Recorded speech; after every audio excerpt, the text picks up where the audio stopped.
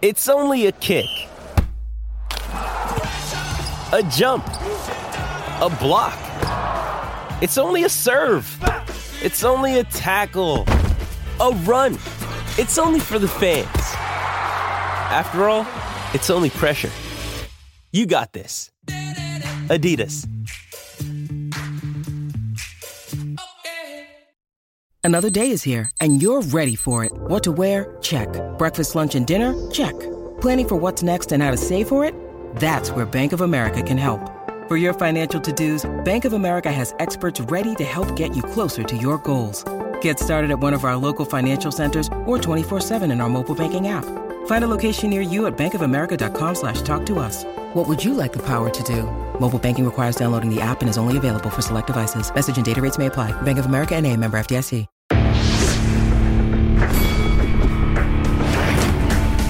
Reveille, donks. Look at us now, tip to tip. This is our life. This is our passion.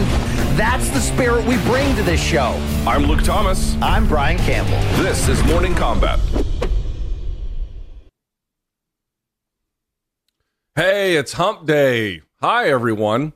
This is Morning Combat, Wednesday edition, midweek combat sports talk. From yours truly, my name is Luke Thomas. I'm one half of your hosting duo right here in the capital of Estados Unidos in Washington, D.C., joined by my hetero life mate and editorial partner, King of Connecticut. Boy, he's looking a little down in the dumps. I don't know what's going on there. Brian Campbell. Hi, Brian. Why are you looking so forlorn, my friend? I've just been grinding, Luke. Okay, I don't know if I necessarily carry an aura of sadness, but I am one half of the we best. We definitely carry an aura of sadness. Don't be under any other impression. I'm one half of a multi-award-winning best damn combat sports show, period, Luke. So I got a lot to be excited for. And also, are those new frames you're rocking out in the free world right now? I noticed that the glasses I'd been using weren't getting the trick done like they used to. Went back to the eye doctor. Sure enough, my vision is continuing to fade. So these are a new pair. All right. A stronger Coke bottle variety of lens. I appreciate that at this age, Luke. I tried to get a fully clear one because my face is already gray and dark. Yeah. And they have black on the sides, but it's clear in the front. So I figure it's got most of what I'm looking for. You like them or not? Well, how would you rate them? I do like them. And just like, the late Michael Jackson, when talking about his baby, it doesn't matter if your rims are black or white, Luke, and they happen to be both. So that's very progressive for you in this day and age. I appreciate that. Thank you very much. Well, happy to see you. We have actually a fair amount to get to. No singular major story that we're fully aware of, although we have some breaking news I'd like to get to at the top here. But we're going to talk, let's see, about some of the Khamzat drama, Aspen Ladd to PFL. We've got some drama over in England related to a boxing fight and anti-doping getting in the way here a little bit, I suppose, depending on one's perspective. Among other things that were threatening to derail that fight to begin with, Luke. Right. Fair enough. A bit of a rough run for Matchroom in 2022 as it continues anyway. So we'll get to all of that stuff. You're gonna get some blokes after you for that one. They are sick of your constant Eddie Hearn talk down, all right? I routinely say Eddie Hearn is a great promoter and I like his shows. I just wasn't sure about his American footprint, and I think it's pretty fair to say there's a difference between the British footprint of Matchroom and the American one. If that's what people are really getting upset about, they can go pound sand. Seriously. Okay. Look, I'm just a conduit of the people, a middleman. I know, but I like this. I'm not even doing a bit. Like, I genuinely like Eddie Hearn as a promoter. I think he does, by and large, a very commendable job. But like, there's been some hiccups. We have to acknowledge that. I don't know what's so crazy about that. Anyway, we'll get to that a little bit later as well. Plus one is hemorrhaging money. So we'll talk about them too. So thumbs up if you're watching on YouTube. Please hit subscribe. By the way, if you liked the Corey Anderson RSD, and it seems like most people did, BC, I got to say, this is sort of proof of concept. Every RSD is a little bit different. Some are off the rails, some aren't. But sometimes you get to know a person that maybe you thought you knew or you knew them a certain way, and then you get to see them in a different light. It seems like a lot of people got a brand new look at Corey Anderson through this, which I'm very happy to hear. Look, sometimes we just get out of the way and let somebody talk, and that's a lot of time what happened here with Corey. He had a platform here. He used it to talk about his inspiring backstory, to explain why Bellator has been such a strong financial move for him, and also tell a little bit inside details on how things ended with the UFC. A very revealing talk. I think you're going to grow to respect him more. But if you go to youtube.com/morningcombat right now, you not only get Corey Anderson Room Service Diaries, You get Luke and I interviewing Deontay Wilder, who's making a big comeback in a little bit over a week. Sebastian Fundora, who headlines the Showtime triple header on Saturday. So no shortage of extra content. Luke, do we have an extra credit? We should. We don't have one up yet, but we should. So we'll get to that a little bit later. We always give you something extra, okay? That's the deal here, Luke. Plenty extra. As a reminder as well, we have a new promo. Showtime is the label that pays. Now, usually, and this is still true, you can try Showtime.com. You can go to Showtime.com, get a 30-day free trial. If you like it, you can keep it. If not, you can pound sand. But here's the deal. You can get 30 days free, and now $3.99 a month for the subsequent 3 months. That's a pretty good deal. That's all of Showtime Championship Boxing, all of Bellator, plus everything else that Showtime has, whether it's on the app or, in terms of like a live show or a chronicled, archived show. All the good stuff is up there. You can get that on Showtime.com. So very, very good deal. We have merch. You can get merch like this, morningcombat.store. You can get BC's hat. I think you can get BC's mug, right? You can get just about anything I'm wearing. You can go to Nice Price Books and Records in Raleigh, North Carolina, and you can get this T-shirt too. But we are available now, morningcombat.store. Luke, I don't know if we got a code anymore, do we? No, right? Not for this show today, no. Right. By the way, as a reminder, speaking of the Sebastian Fundora interview that BC has, BC and I are going to be back in the bomb shelter on Saturday. We'll be calling the prelims live. I believe that will start on YouTube at about 7:30 p.m. in the East. So also, I'm recording a Dissected that day, so that should be a lot of fun as well. So yeah, the thing about you and I is maybe not with each other, but the phone call to Tui sounds just the same. Let's bang. We are putting content out. People say, hey, you guys win all these awards because you beg for it. No, because we earn it, bitch. Okay? We also do by beg for it, grinding. yes. By 100% factory town, American-made, blood, sweat, tears, and more fluids to come depending on your wallet size, okay? There you go. Maybe one day, Luke, we'll take it to MK only pipes is really the future. That's really where I'm headed. Only pipes. That's got definitely a bright future for everyone involved. All right. And then last but not least, I want to remind everyone, our next partner, of course, you know it, you love it, we drink it. It's AG1, Athletic Greens. BC, I don't know if you have it in front of you here. I had mine earlier this morning. Now I'm having more caffeine. AG1 doesn't have caffeine, but I got to tell you, it's got about just everything else you could need. Yeah, I mean, it's chock full of vitamins. And for those of us that hate taking pills and hate doing things overtly healthy, even though we know we should, how about we give you a little bit of a cut through here, an easy way to get around it. 1 scoop a day in a glass, fill it up with 8 ounces of water, stir that shit up. And what do you get? Well, first of all, you get a super healthy drink that doesn't taste that way. It's got a mild tropical taste, but when you look at the high quality vitamins, the minerals, the whole food sourced superfoods, the probiotics, adaptogens, adaptations. I mean, really, if it's good for you, it's in this cup. All you have to do is drink 1 per day. You're going to feel a whole hell of a lot better. Look at me. Don't just buy it. Look at my face. You want to be this healthy? Drink this mother effer right here. It's lifestyle friendly, whether you eat keto, paleo, vegan, dairy-free, or gluten-free. Contains less than 1 gram of sugar, no GMOs, no nasty chemicals or artificial anything, while still tasting good. You know what I like best about it, Luke? The price. How about for less than $3 a day, you can charter a new course in your life, turn the cheek, so to speak, okay, and get on the road to health. And when we talk about, did you talk about the lifestyle-friendly part of it, Luke? Because I love talking about that. Yeah, of course, you can take it with you on the road with a travel pack or however you want to take it, but it's easy to do. Also, it's a small, Athletic Greens has over 7,000 5-star reviews and is trusted by leading health experts such as Tim Ferriss and Michael Gervais. Yeah, and right now, it couldn't be a better time to arm yourself and your immune system with this convenient daily nutrition that tastes great. I mean, it's flu and cold season coming up. Why don't you get on the winning team here and start fighting back? 1 scoop a day, as we mentioned, no need for a million pills. And to make it even easier on you, the consumer, here's what you're going to do. Go to athleticgreens.com/morningcombat. Of course, that's with a K. And with your first purchase, 5 free travel packs. I use them on the road. It keeps me healthy. And a 1-year supply of immune-supporting vitamin D. Get down on the D. It's time, Luke. It certainly is time. Again, that's athleticgreens.com/morningcombat to take ownership over your health and pick up the ultimate daily nutritional insurance. With that in mind, I'd like to get the show started. But before we hit topic number 1, we really should hit this breaking news, BC, and I want to pitch it to you as the resident, certainly more expert boxing guy than me. This is what we mentioned with Matchroom having a bit of an issue. There was supposed to be a fight this weekend on DAZN set up by Matchroom between Chris Eubank Jr. and Conor Benn. And it has been put, well, sort of on hold. Basically, Ben tested positive for a fertility drug from his A sample. We don't have the B sample, but that's usually always the same. And more to the point, it was from, I think it was VADA or certainly a some form of voluntary anti-doping. It didn't actually come from like UCAD, for example, through a British regulatory agency. So both sides were informed of the positive result, and both sides said, you know what, we're still going to go forward with the fight. Who gives a shit? And then the British Board of Control, which is their relevant boxing commission, said no way. But I have heard through the grapevine, a couple of folks reached out to me this morning saying, Hearn's going to try and push it through. There are a couple of legal avenues where that could happen. BC, your reaction to this news?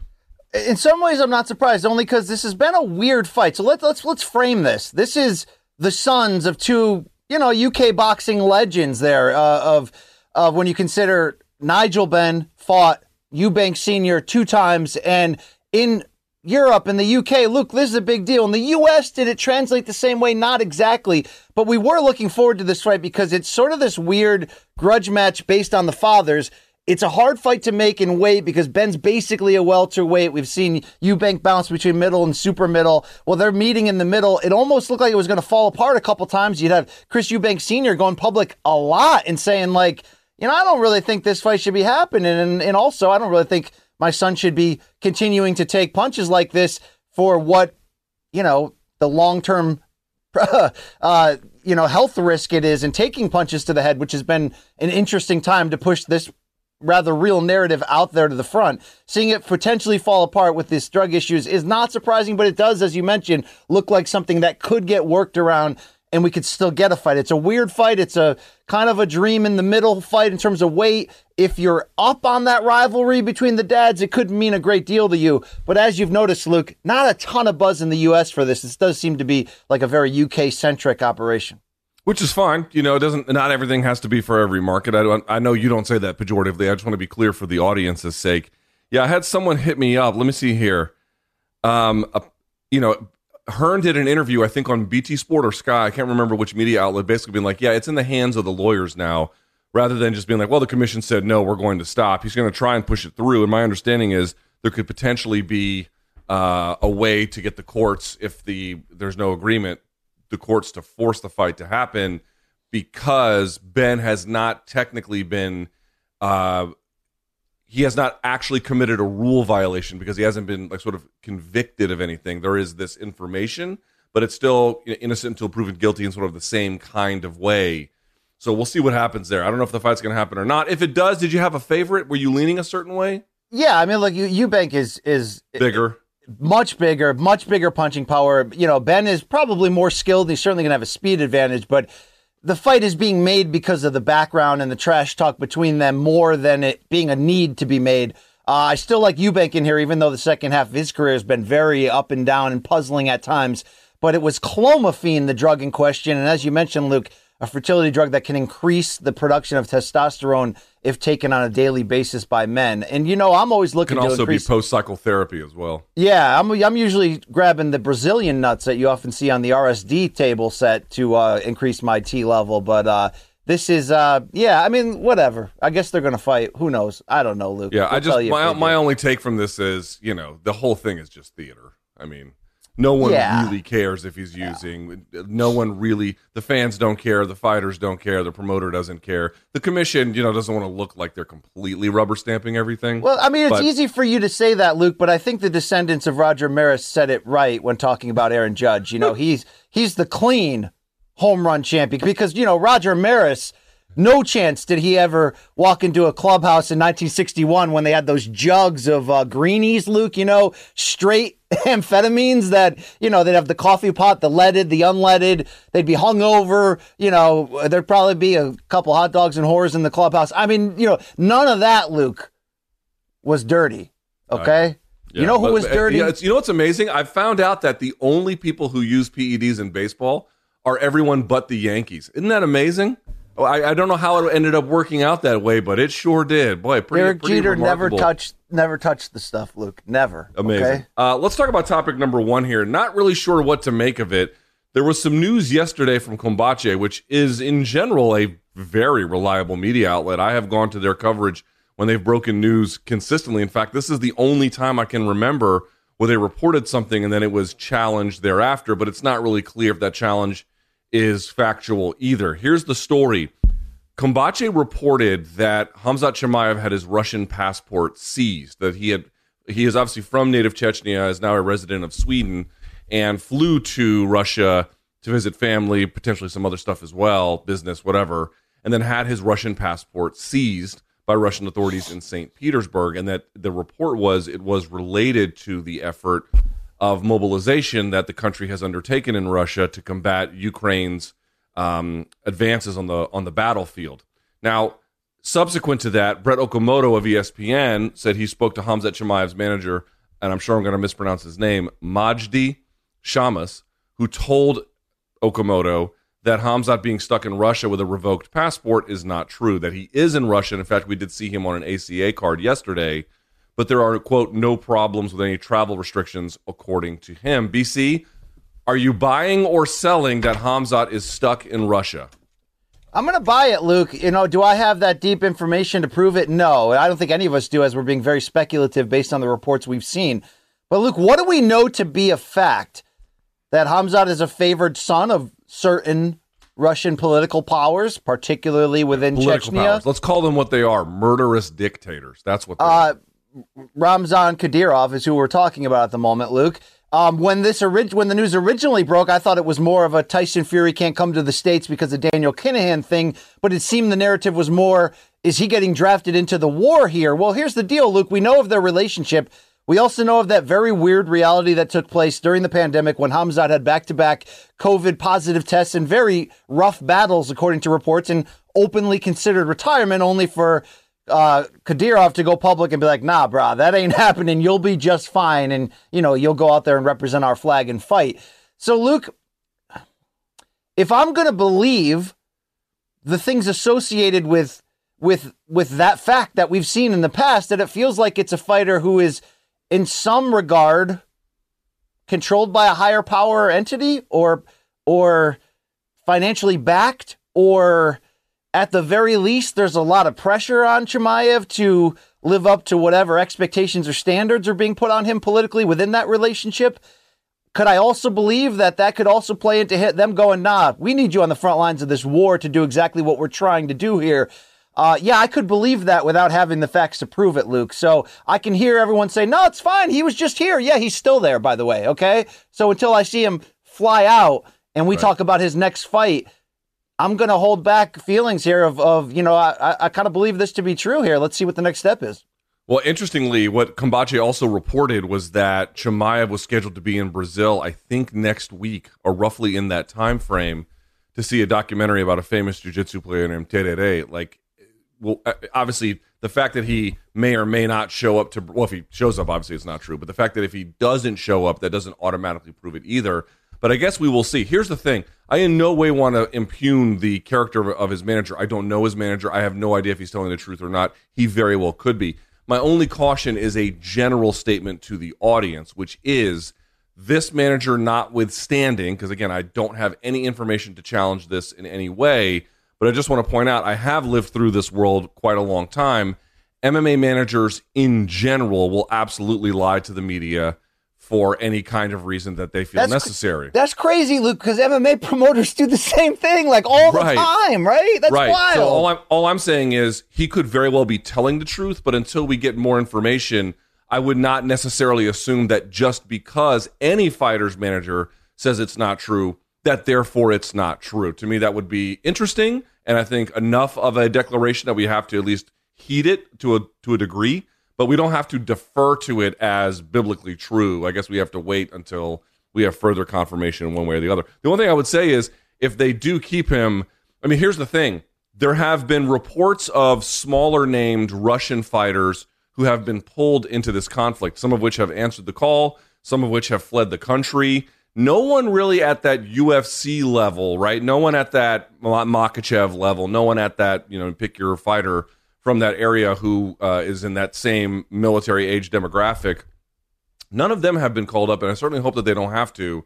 Yeah, I follow Liana Jojua, Luke, on Instagram. She has not been called yet. Right, fair enough. My only concern would be that if this thing drags on, what effect it could have. Obviously, the most important significance is a war, but I mean, to the extent that it affects elite level fighters whose careers could be interrupted by this conflict, I certainly hope that's not the case. But one wonders if it might spill over into this world in a real and serious way, even beyond this current controversy such that it exists. Yeah, Luke, let's talk Chimaev on more of a macro level here.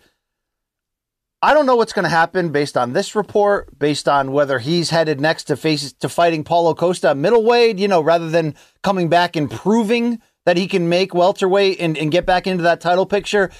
But it does feel like that Friday, the day before he was scheduled to fight Nate Diaz, he was on top of the world, being given the ultimate showcase opportunity against the fading legend on the way out that would have groomed him for crossover superstardom and an immediate title shot against the winner of Edwards and Usman if they do that trilogy. And now, after missing weight by so many pounds and having that sort of the weird way it played out with his demeanor on the microphone being so dismissive, now this report, you do have to wonder if we're in the midst of a sort of monumental turn of events in the direction his career appeared to be heading. Maybe it's nothing. Maybe he gets back there and, within 6 months proves to us he can make 170 and gets a title shot. Or maybe not, Luke. Maybe this is the turning point on somebody that looked like the kind of can't miss. I mean, I know we're talking about Bo Nickel of high regard now, of course, and Pico had a huge rise. Even John Jones, to a certain degree, was labeled so early as, God, you're looking at a future champion, in bloom here. Are you worried that, he may never return to that, where he was just, an hour before stepping on that scale to face Nate? I will tell you, it's a great question, and I will tell you, the direct answer to your question is I don't know, but I will tell you, aligned with that, a thought I did have, which is that sometimes, I've been around covering MMA for quite some time, and some guys have, most guys don't have very long careers. Most are in and out pretty quickly. But sometimes guys have a surprisingly long career, like someone like Clay Guida still being around is pretty impressive, that he can be this senior into his career, still, somewhat relevant and doing pretty interesting things, and that's very commendable. But some guys are just, it's like Brock Lesnar. He had the UFC 200 thing, but really he had that short burst of whatever. Here is my hunch, and I don't know which way it's going to go. I just don't feel like Khamzat's career is built for the long haul. Like, one way or the other, the craziness and unusual circumstances surrounding him make me feel like I don't think it's coming to an impending crash or something. That's not what I'm saying. But if you had to ask me, am I going to be if I'm covering fights at all in 15 years, let's assume whoever is sort of standard MMA media in 15 years, or even 10, in 10 years, are we really going to be covering Khamzat Chimaev's fights? I'm skeptical of that, to be candid with you. Is that a fair suspicion on my part, BC? I don't know what to expect here, Luke. This is a weird situation, all things considered. Everything that's happened to Khamzat of late. I mean, even if you go back to, look, I'm not going to hide it here. What happened during the pandemic with him, almost retiring and then, You ain't retiring. That's weird as shit, Luke. That's unresolved in my eyes in terms of how that affects him as a fighter. I think all that did play into what happened with this weight situation. I don't really tend to believe that there was some backroom hey, let's not fuck over Nate this bad. Hey, Khamzat, you're just going to go, fake a weight miss. No, they didn't do that. But something weird has been going on, Luke. Is it the pressures of living up to this as being, tab the next big thing and potentially having the weight of Chechnya behind him and all that comes with being a favored son in that area with that type of leader? I don't know, Luke, but it is a story to watch very closely in terms of how long this could keep him out, what direction he's going personally and inside the cage. It's bizarre, but Luke, that's combat sports. I mean, are you ever surprised by this absolute daily barrage of bullshit that we weed through trying to find the corn within the fecal matter? This is combat sports, Luke. At the end of the day, you get used to the smell, right? I think that's true, and I just think if you're going to work in this industry or even just be around it as a fan for a long period of time, you really come away with the conclusion that you just can't ever expect sustained normalcy. It doesn't work for whatever reason. Yes. You've got crazy people doing a crazy sport. I mean, I don't even want to let another week go by without reiterating Dana White just shut down media and fans to the damn live sporting event to allow a rich friend to have there's a chance he caught whatever Latifi was selling, Luke. What was that, Staff? I mean, there's a chance. Yeah. I mean, I'd love to see Zuckerberg's chest to see if it looks like Kevin Lee's against Tony Ferguson. But short of me getting those picks, Luke, we're already in Weirdoville. I mean, this is fucking bizarre as shit, right? Like, there's no explanation. There's no press release from the UFC. It's just, he was our buddy, so we decided to give him a fun night out without you pesky scumbag media around. I mean, what a bizarre set of circumstances in general. Luke, get used to it. Swim through the fecal. It's what we do in this part, all right? Enough with that. I certainly agree with that. And it's also interesting that, like, the larger media didn't pick up on it. Well, I got to tell you, there's a lot of talking heads at ESPN that are very concerned about making sure there is, their progressive values seen in sport. They don't have a thing to say about UFC. Nothing, ever. So are you saying that, like, Stephen A. Smith and people on that level... I'm not even making a declaration. I mean, these people cover what they cover. Yeah. I'm just saying, if they were at all interested in consistency across the ESPN ecosystem, they seem very selective about their targets, right? Like a Sarah Spain, for example, very selective about the targets. And maybe she's like, I don't know anything about combat sports. I don't want to cover it. Yeah, okay, fine. I mean, that's a very defensible position. But the things that they do not tolerate in the sports that they cover, they just seem utterly willing to ignore far worse versions of it in a related sport that also airs on their channel. Anyway, we got to move along, BC. I'd love to show them Dana's rant against Loretta Hunt and see their take, Luke, but that was a long time ago, right? Long time ago. And he doesn't talk that way anymore from what I can tell, but yeah, okay, fair enough. All right, topic number 2, good news. Very good news, very good news. Deiveson Figueiredo versus Brandon Moreno 4, it is booked. This is scheduled to be at UFC 283 in the UFC's return to Brazil, which, of course, will happen on the 21st of January, 2023. Now, just as a reminder, first fight was a draw. Second fight, Moreno won via rear naked choke. Third fight, Figueiredo won via decision. Somewhat disputed, but not really. I think that was a pretty fair one. A bit of a stat here, BC. No fighters have fought 4 times exclusively under the UFC banner. Now, of course, Arlovsky and Tim Sylvia had 3 fights, the last one of which took place in one championship.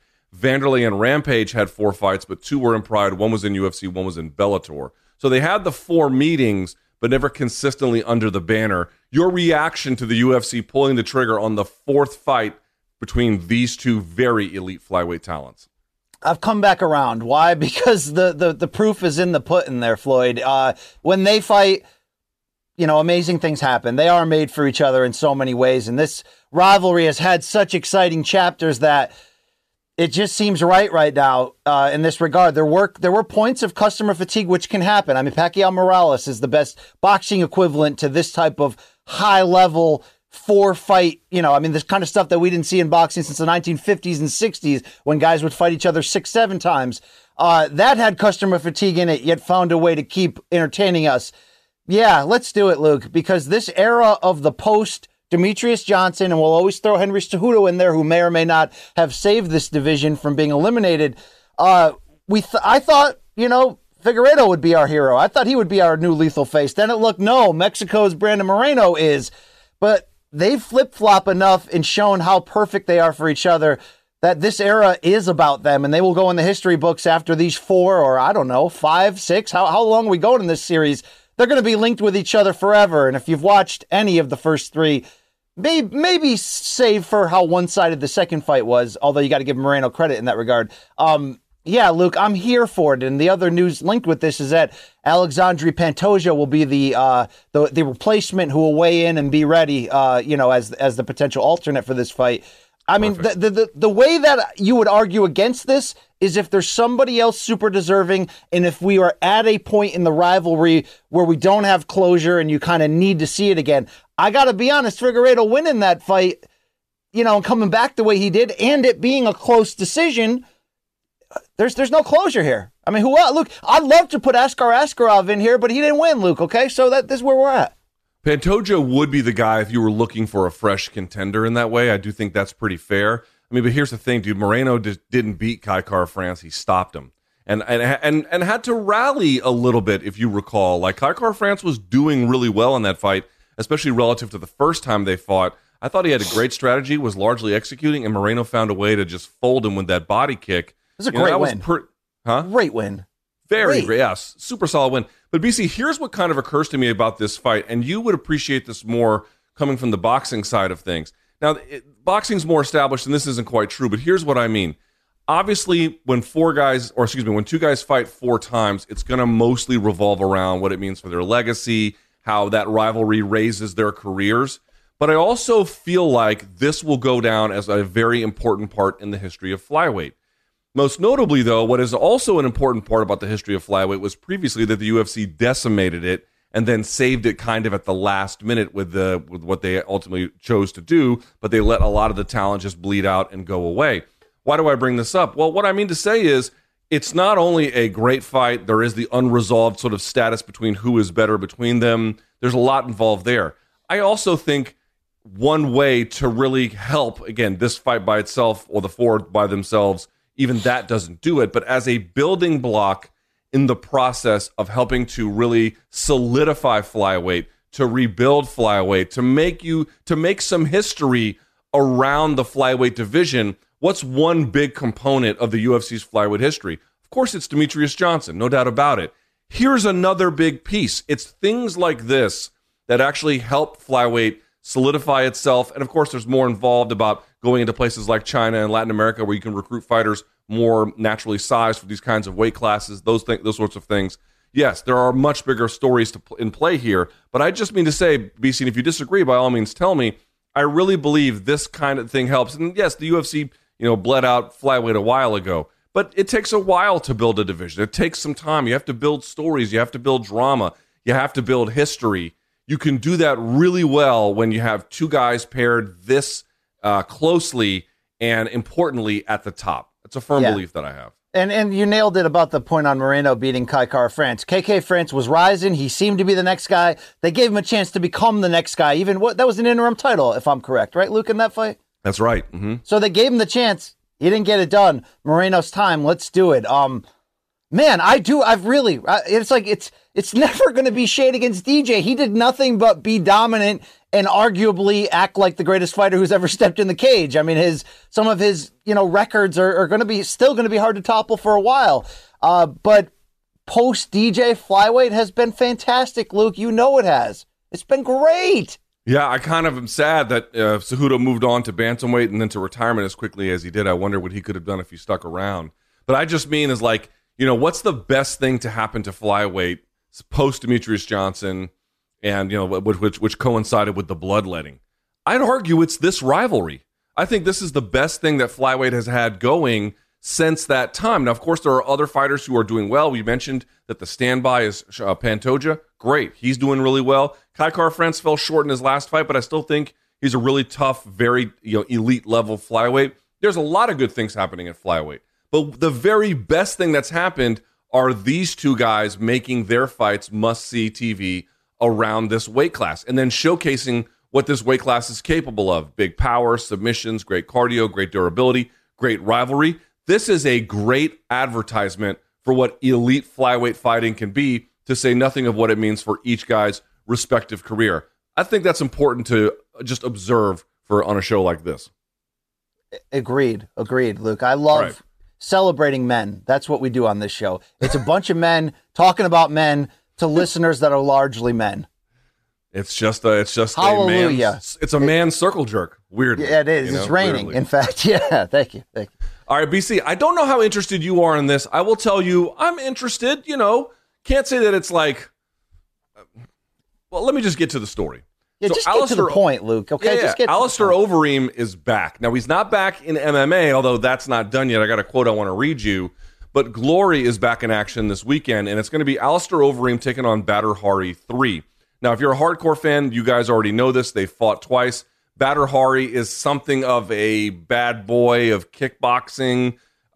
He's this, a hulking figure. He's Dutch, but I think Moroccan natively. And, he is just a crazy person, balls out fighter. He's got some tremendous wins. He's got some brutal knockout losses. He's kind of an interesting and sort of polarizing, controversial figure in the sport. And he's got history with Overeem. So they first met at K1 Dynamite in December of 2008, where Overeem flatlined him. Hari returned the favor at the K1 World Grand Prix in December of 2009. And I think there have been previous attempts to make this fight happen, and they couldn't do it. Now, Overeem spoke about it. Quote, I do love grappling, I do love MMA, but I think it's just more of a complete art, striking and grappling and strength and conditioning. I like the less limitations. To answer the question, my goals are batter. I'm going to smash him. Then I'm going to smash Rico. He's talking about Rico Verhoeven, the existing champion, arguably pound-for-pound best in the sport. And then, maybe one more in MMA. But for now, the goal is batter, then Rico, then get the belt. Maybe one more final MMA fight because the MMA thing didn't finish satisfactory for me. So we also want to finish that. I believe I'll have it in me. And then lastly, it will not be much more than that. It will not be more than those potential 2 or 3 fights. So it's 2 or 3, and then he wants to get into coaching. BC, level of interest in this rivalry. The first 2 fights certainly delivered on excitement. And where do you think, level of interest in this fight, what are you expecting here, I suppose? Yeah, I'm expecting fireworks, and I am interested in this fight. This is that rare big name fight that Glory can do, that can pull in even me, who doesn't have the same history as you do, as you have watching, the big fights. I do remember the first 2, particularly that first one. It was a very big deal. I remember me at that point as an MMA fan being particularly impressed exactly what Overeem did, walking into there and knocking him out. And then you see the way it went the other way in the rematch. It does seem like time. Let's let Overeem have his victory lap of whatever non-MMA specific sort of opportunities. And given the history, there does need to kind of be closure in this rivalry if both are willing and both still have a little bit left in the tank, and they do. So, Luke, I'll be fired up for this. I mean, I guess I got to ask you, because you used to be a sideline reporter for Glory. You've covered this a lot more than I have. Is this more, hate to say it, is it more Chuck and Tito under the Golden Boy MMA banner at this point, or is it still pretty damn legitimate to find out who won this rivalry in terms of what this means? I've not kept up with Bader Hari's career, and again, I was a sideline reporter for Glory, but I sucked at that job. I was actually relieved when they didn't rehire me because I felt like I didn't deserve to be rehired. Wow, that's blatantly honest, Luke. That's cuts to the core.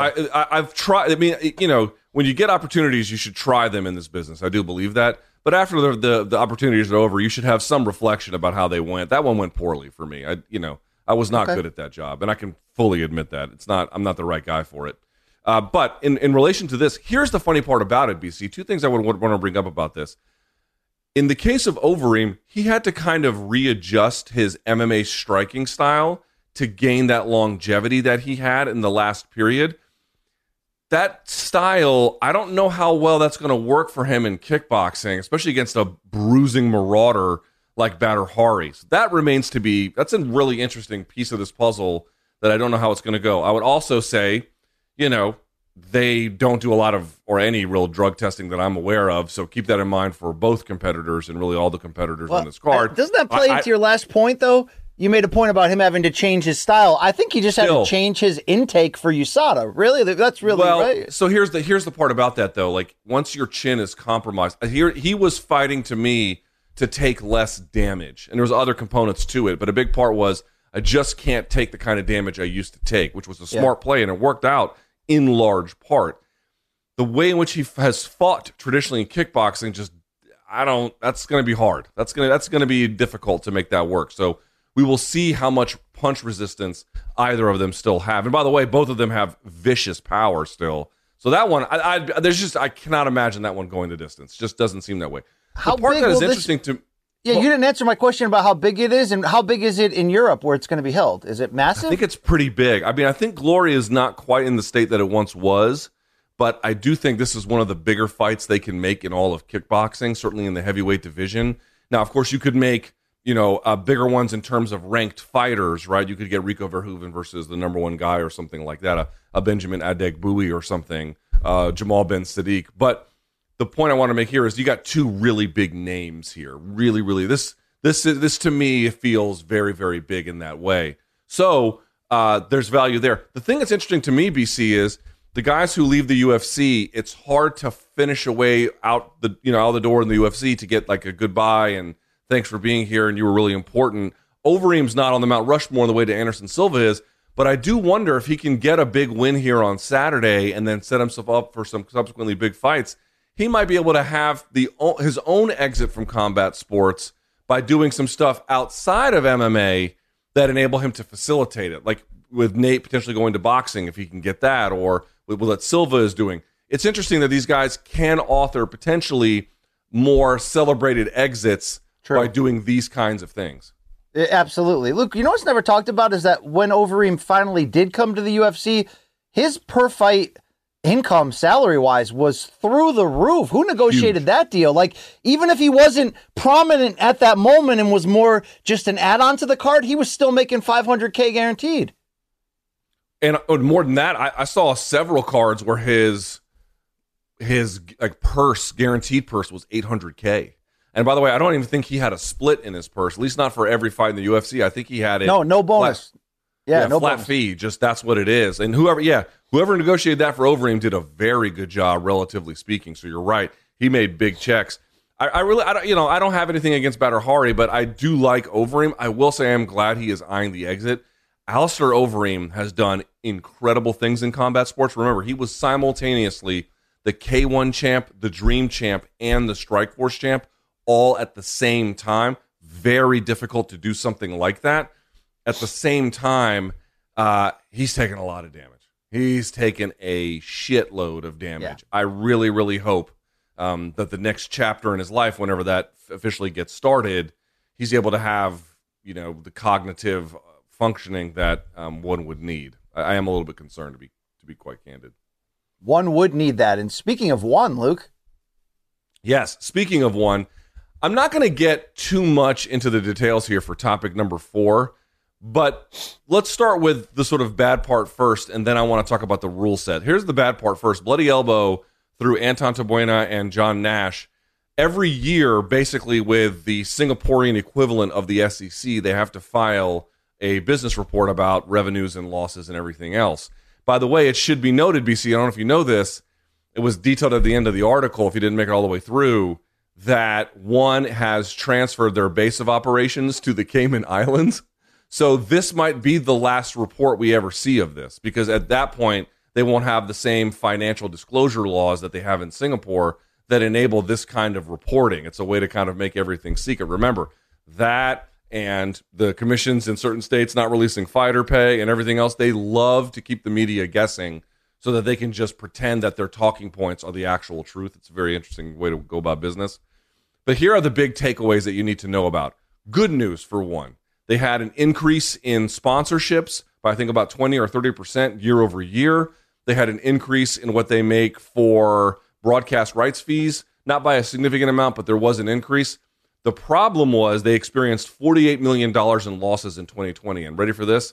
$111 million in losses in 2021. Their accumulative total losses are at 383, which means after this year, BC, it is a virtual certainty they will have accumulated over $400 million in losses. Now, I want to ask you what you think about this, obviously. Let me just add in one final note. A lot of people like this stuff because they're like, oh, get them. They say this stuff in public and they're clearly frauds about it. And yes, if you want to say that there's a gap between what, and by the way, these documents that were reported on by Bloody Elbow, they were signed by Chatri Sityodtong himself. So he can say whatever he wants after this. His signature is on these documents.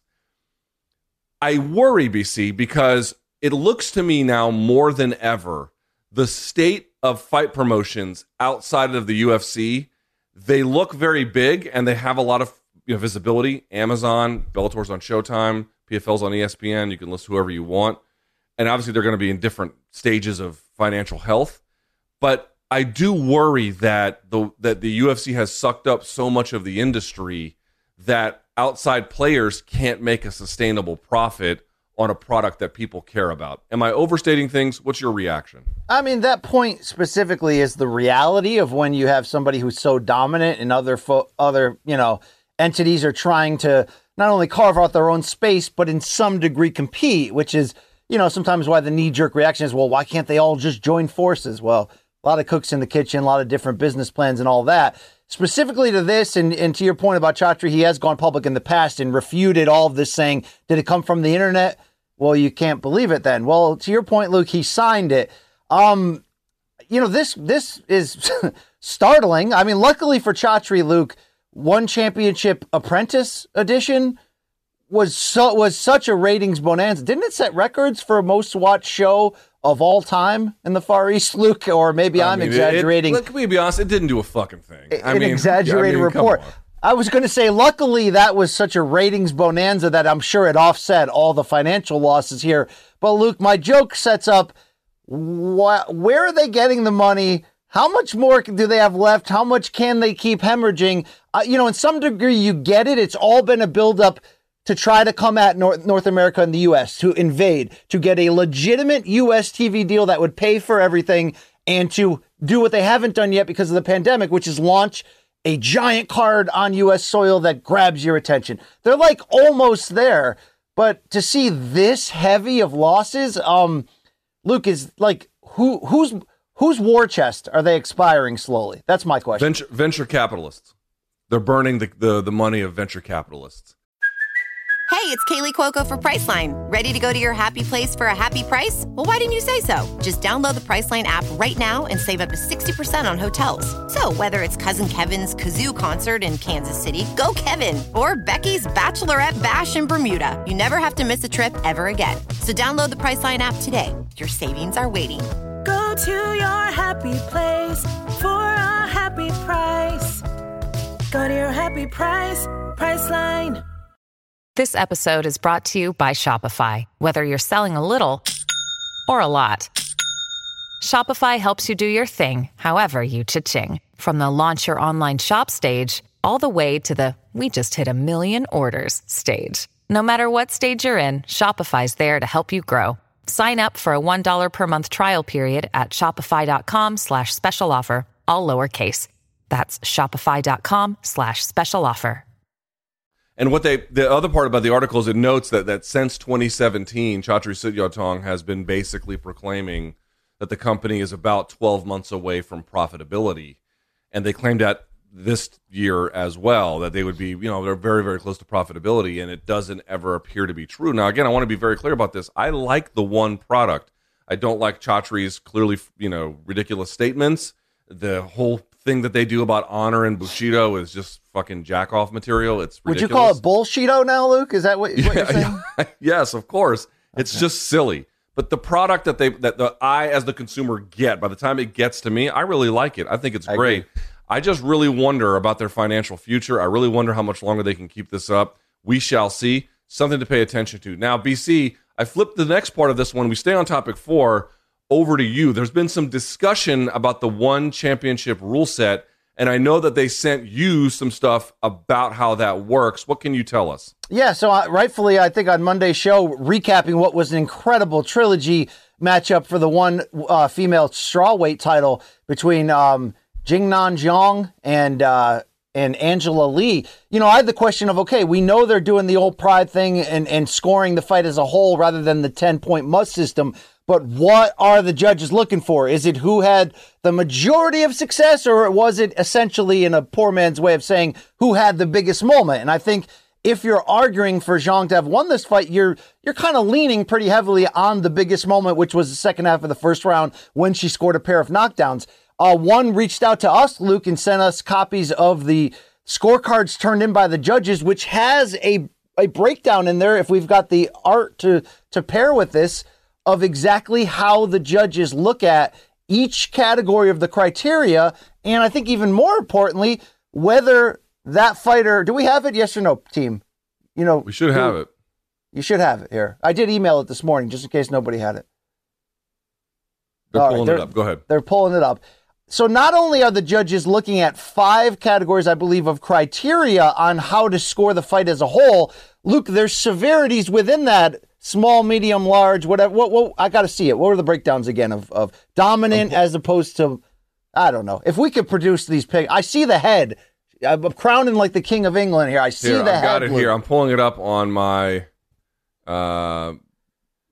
You know what it feels like? You ever get on the internet in like 93 at your buddy's house and he's got that thing called Prodigy and you're like, yo, we could download pictures of topless women. We only have to wait 7 hours for one picture to finish downloading. And then you're just like sitting there, Luke, for hours. And you're like, yo, I see a boob. And then your buddy's like, no, dude, that's a knee. That's So a here's how there goes by this is okay. So first of all, criteria by priority. 1 is near KO or submission. 2 would be damage. 3 would have 2 parts, striking on the ground.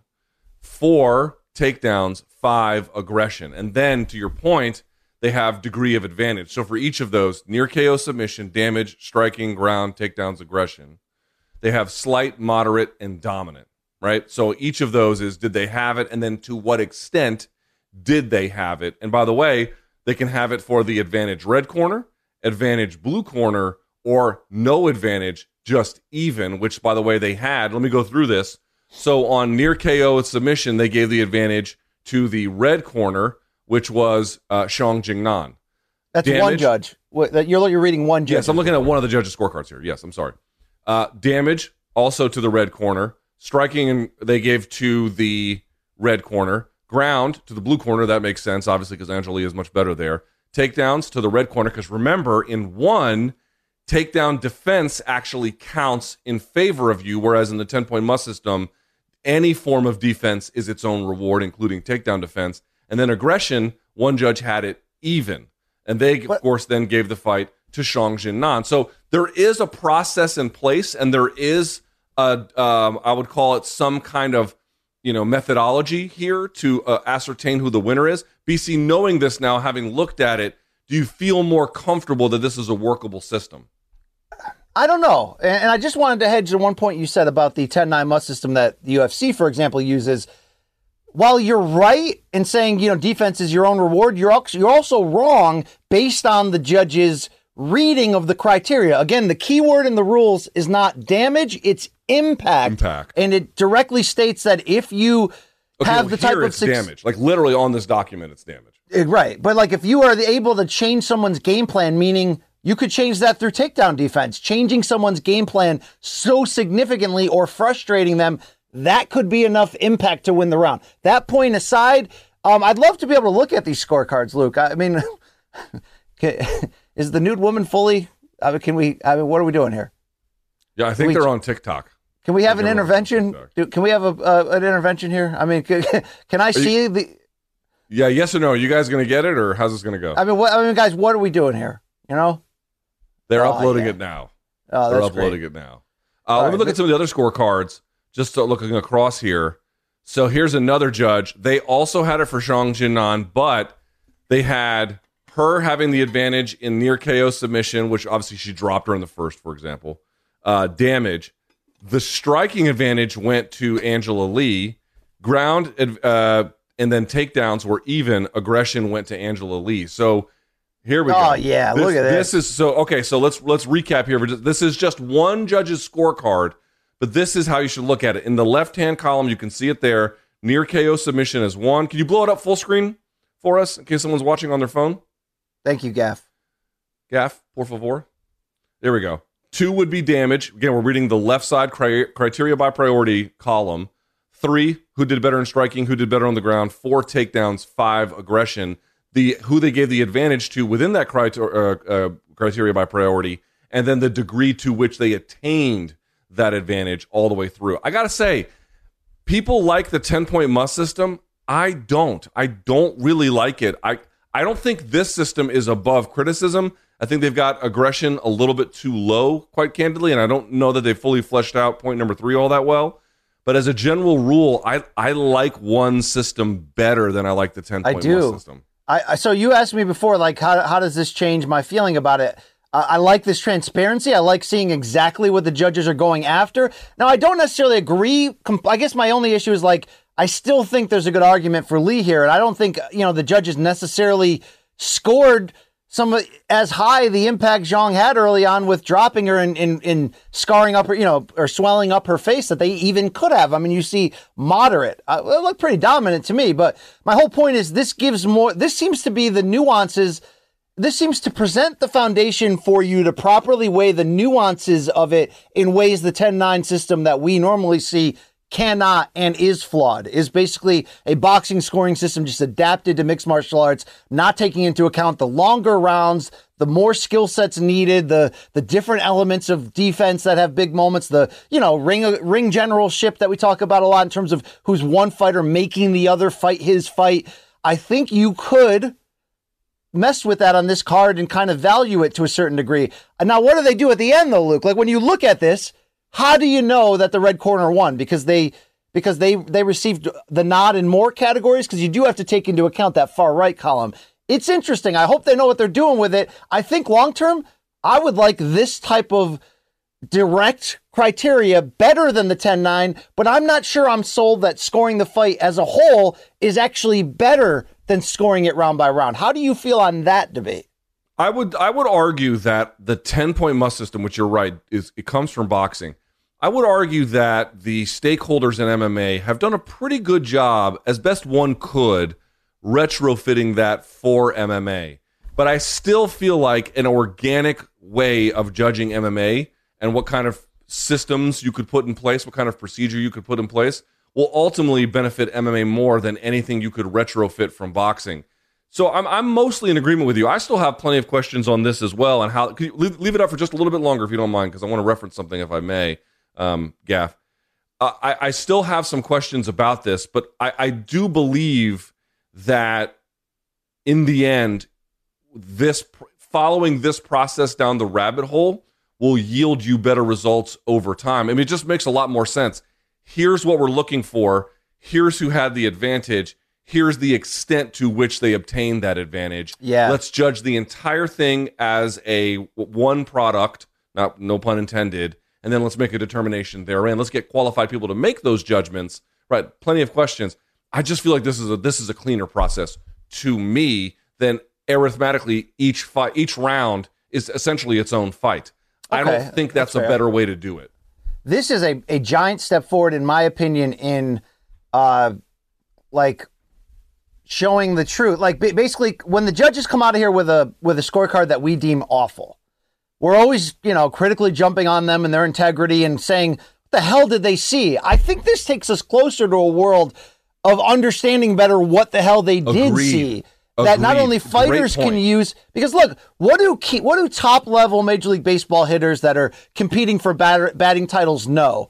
Everything. They know pitcher tendencies. They know umpire tendencies. They know who calls the close strike, who's a little bit more liberal. They know everything. This does give more information in the hands of fighters who can look back, if they're so inclined historically, and gauge a judge's strike zone or tendencies. That's a plus. That's a step forward, because Luke, to greatly fight the appearance of fraud or things being fixed in combat sports, I've always gone to bat and said, why are the referees and judges not required, if needed, to enter some like a press conference after and talk? I know sometimes referees, like in boxing, will agree to be interviewed afterwards, but for the most part, the commission that assigns these jobs doesn't want a circus, tells their judges, don't do media appearances where you're previewing fights and sort of showing any potential, favoritism that isn't there, just to avoid controversy.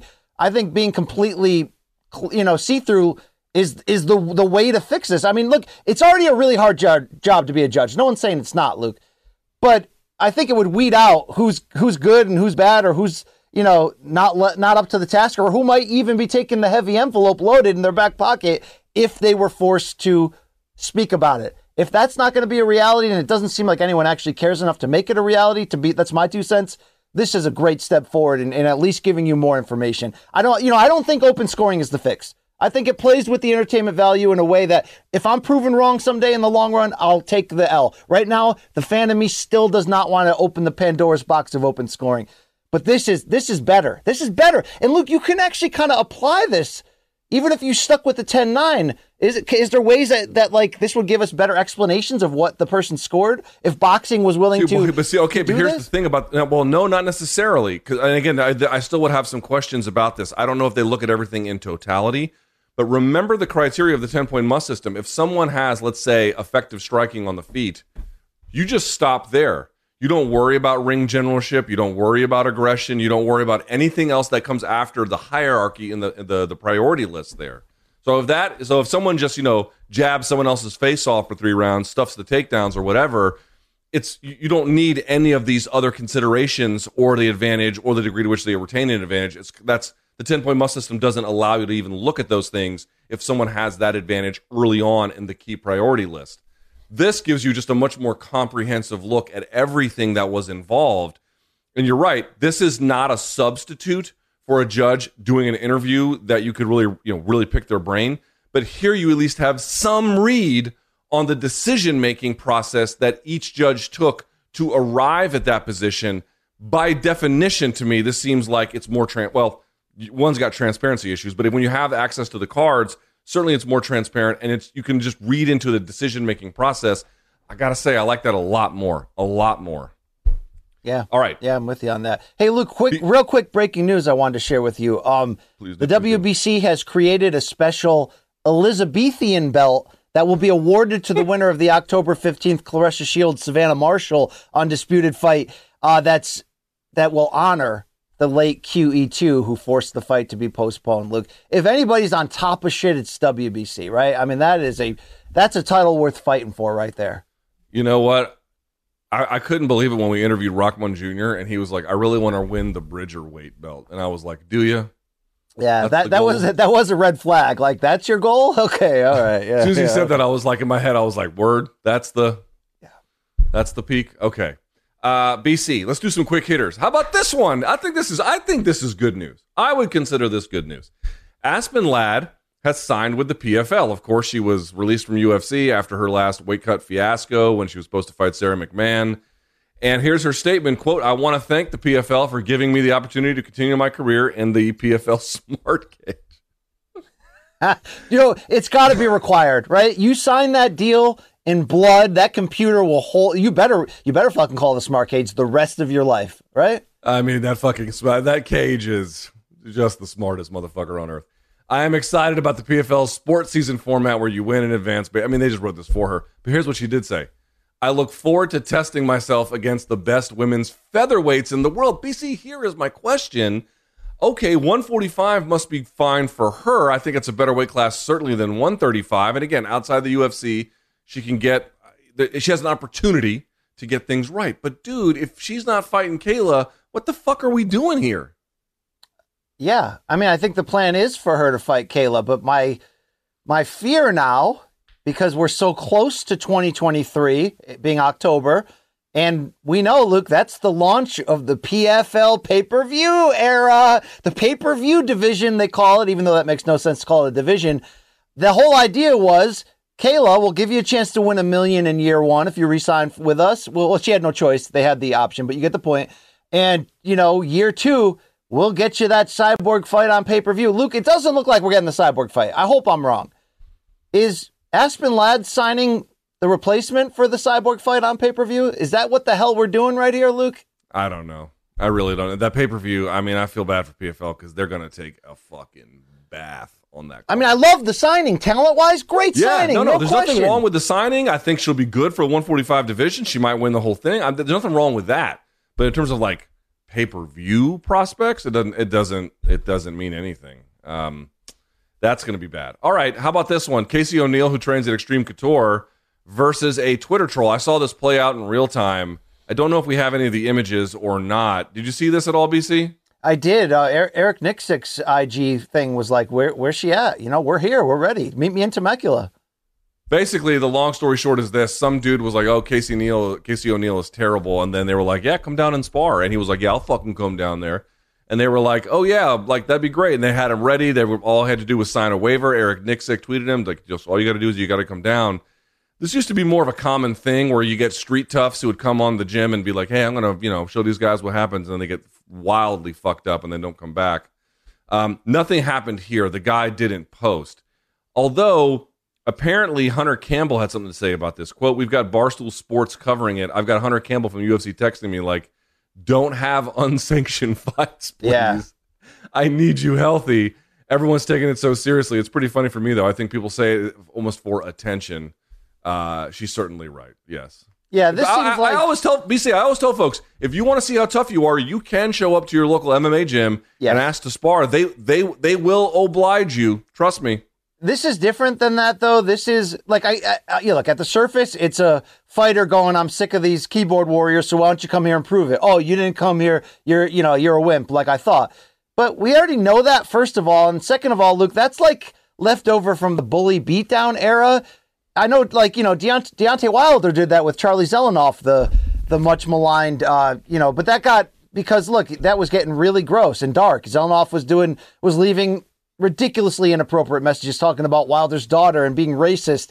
Wilder could have killed him with one punch. So I think for a fighter, Luke, Hunter Campbell's not wrong in the idea that like we got to get past this idea because look, who knows that a crazy person doesn't come in with a weapon or something. Like I just feel like this is a thing that they're professionals. We know they're badasses. Like you don't have to win this battle. Just log off of Twitter. Or, you know what I mean? Or log off of altogether. Or you know what I mean? Like, I know it's not listen, dude, if you fist fight for a living, your risk assessment is going to be off a little. Yeah. Right? That's a natural byproduct of the job that you do.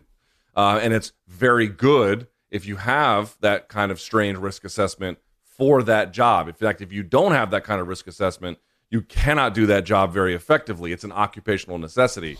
But then apply to the wider array of things that can happen in life, I don't know that kind of risk assessment is always going to be beneficial for you. So I think you're right. It is wild that, we're actually not that far removed from Bully Beatdown on MTV being an actual show that like, Andrei Arlovsky would sign up. And if you had some dude who thought he was tougher than you at work, Arlovsky would kick his ass for 3 rounds on TV. I mean, I can't even believe that happened, Luke, but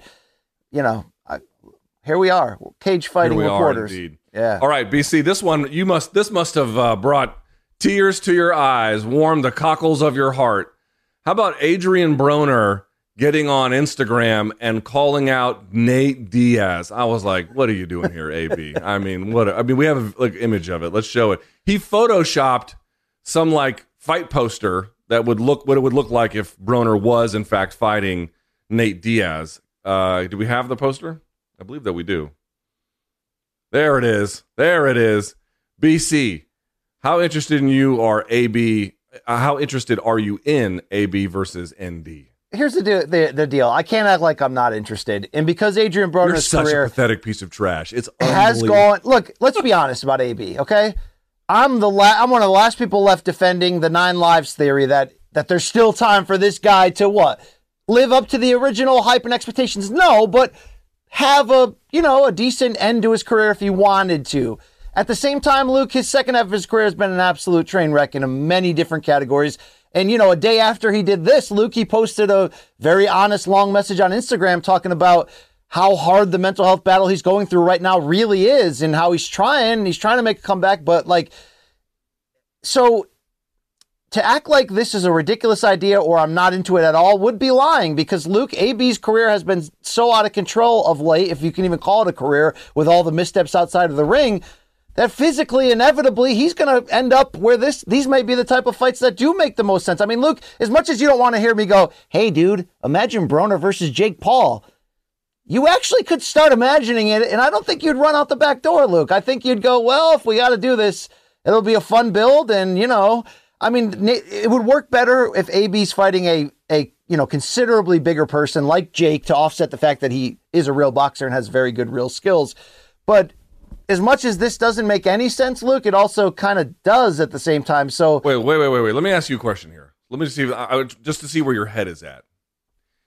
Are you under the impression that I find this unlikely, but it is possible, so we have to take the possibility seriously anyway. Let's say Jake Paul stops Anderson Silva. I know that is crazy talk. I know that that's crazy talk. But let's just say, right? If he does that, do you think that there's going to be an effort to book him against AB? Well, I don't think, or otherwise. I'm not acting like that was on anyone's radar. I'm not acting like even this IG post is going to make it a higher priority necessarily. But what I'm saying is, Luke, let's look at Jake Paul as a whole right now. This Anderson Silva fight is going to be a legitimate test of where he's at in his boxing growth. I know one day he's talked about wanting to fight for a real boxing world title. there's still a lot of skepticism that if he goes in there, even there was skepticism in the proposed Hasim Rahman Jr. fight, because even though Rahman's flawed, he's a 6'3" southpaw heavyweight. He's a real fighter, son of a former champion. Do we really believe that Jake's endgame is going to be him going in with actual light heavyweights or cruiserweights in boxing that are 15-0, 20-0 and beating them? You know, we have our doubts for a reason here, Luke. Yeah, but my answer is no. But within the celebrity bubble, which he's done a great job being the face of, what's a more realistic way of fighting a quote-unquote real boxer, but also having like doubt in the public of who's actually going to win or what's it going to look like?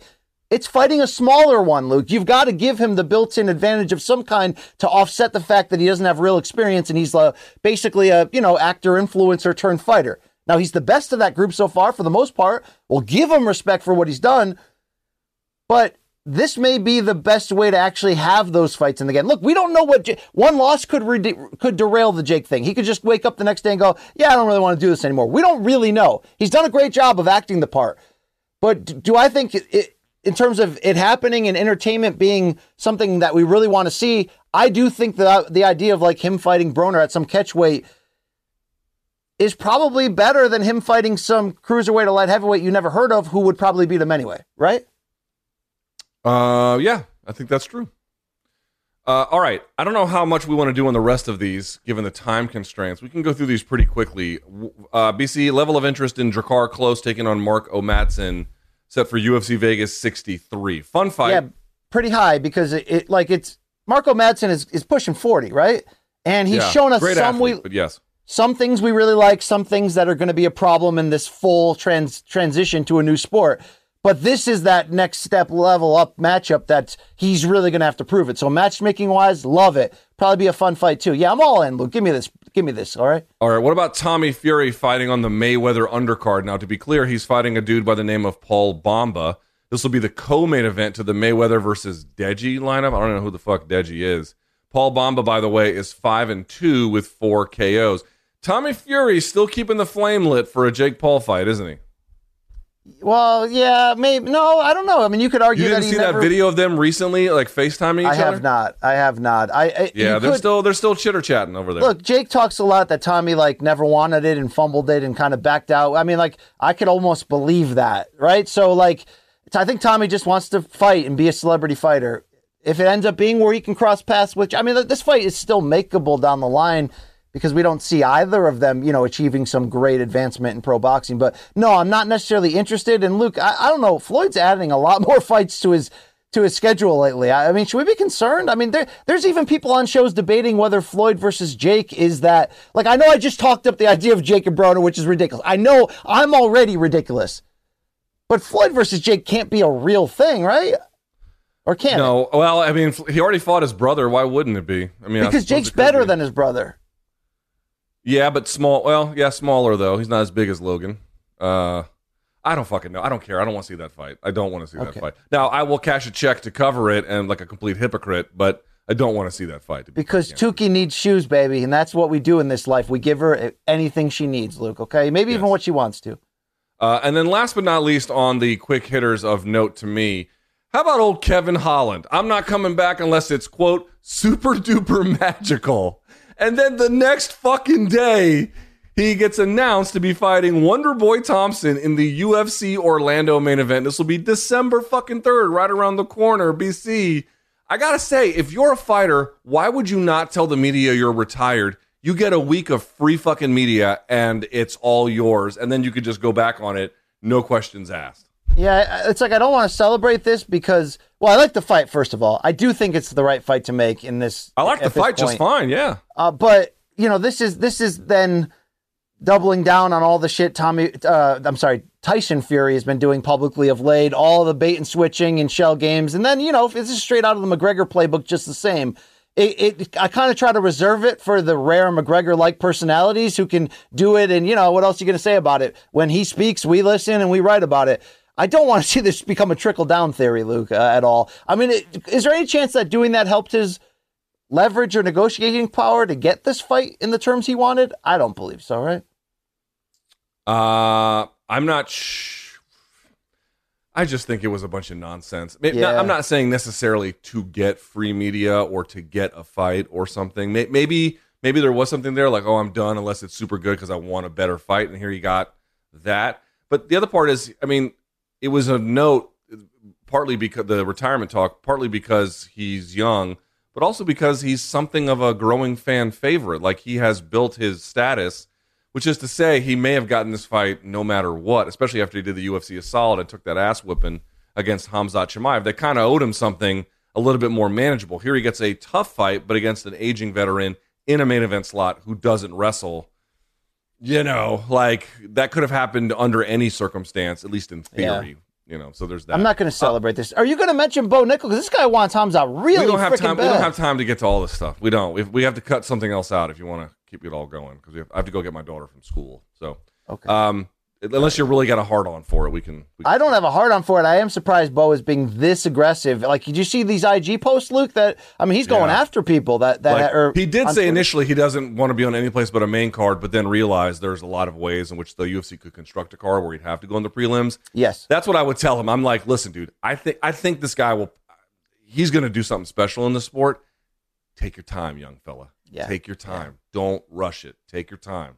Everything will happen exactly as it needs to. Trust me. Yeah, look at us winning all these awards, Luke. You know, if you can go back and tell Vox, Luke, to just shut up, everything's going to be all right. All right? I don't think they care about anything in my life one way or the other. All right, BC, I want to remind everyone, we all want to turn back the clock and relive those glory days. For me, I would love to wake up every morning with zero brain fog, a clear mind, and be as energized as I was when I was younger. But thanks to First Person, I can take a more active role in my brain's overall health. First Person, what the heck's that? I'll tell you, Luke, it's an innovative cognitive supplement system which uses the medicinal benefits of, get this, mushrooms to activate the full potential of human cognition and brain health. Luke, this is Rashad territory, but now it's for guys like us. Yeah, First Person supplements made with functional mushrooms aim to stimulate neurotransmitters that trigger activities like energy, mood, and sleep.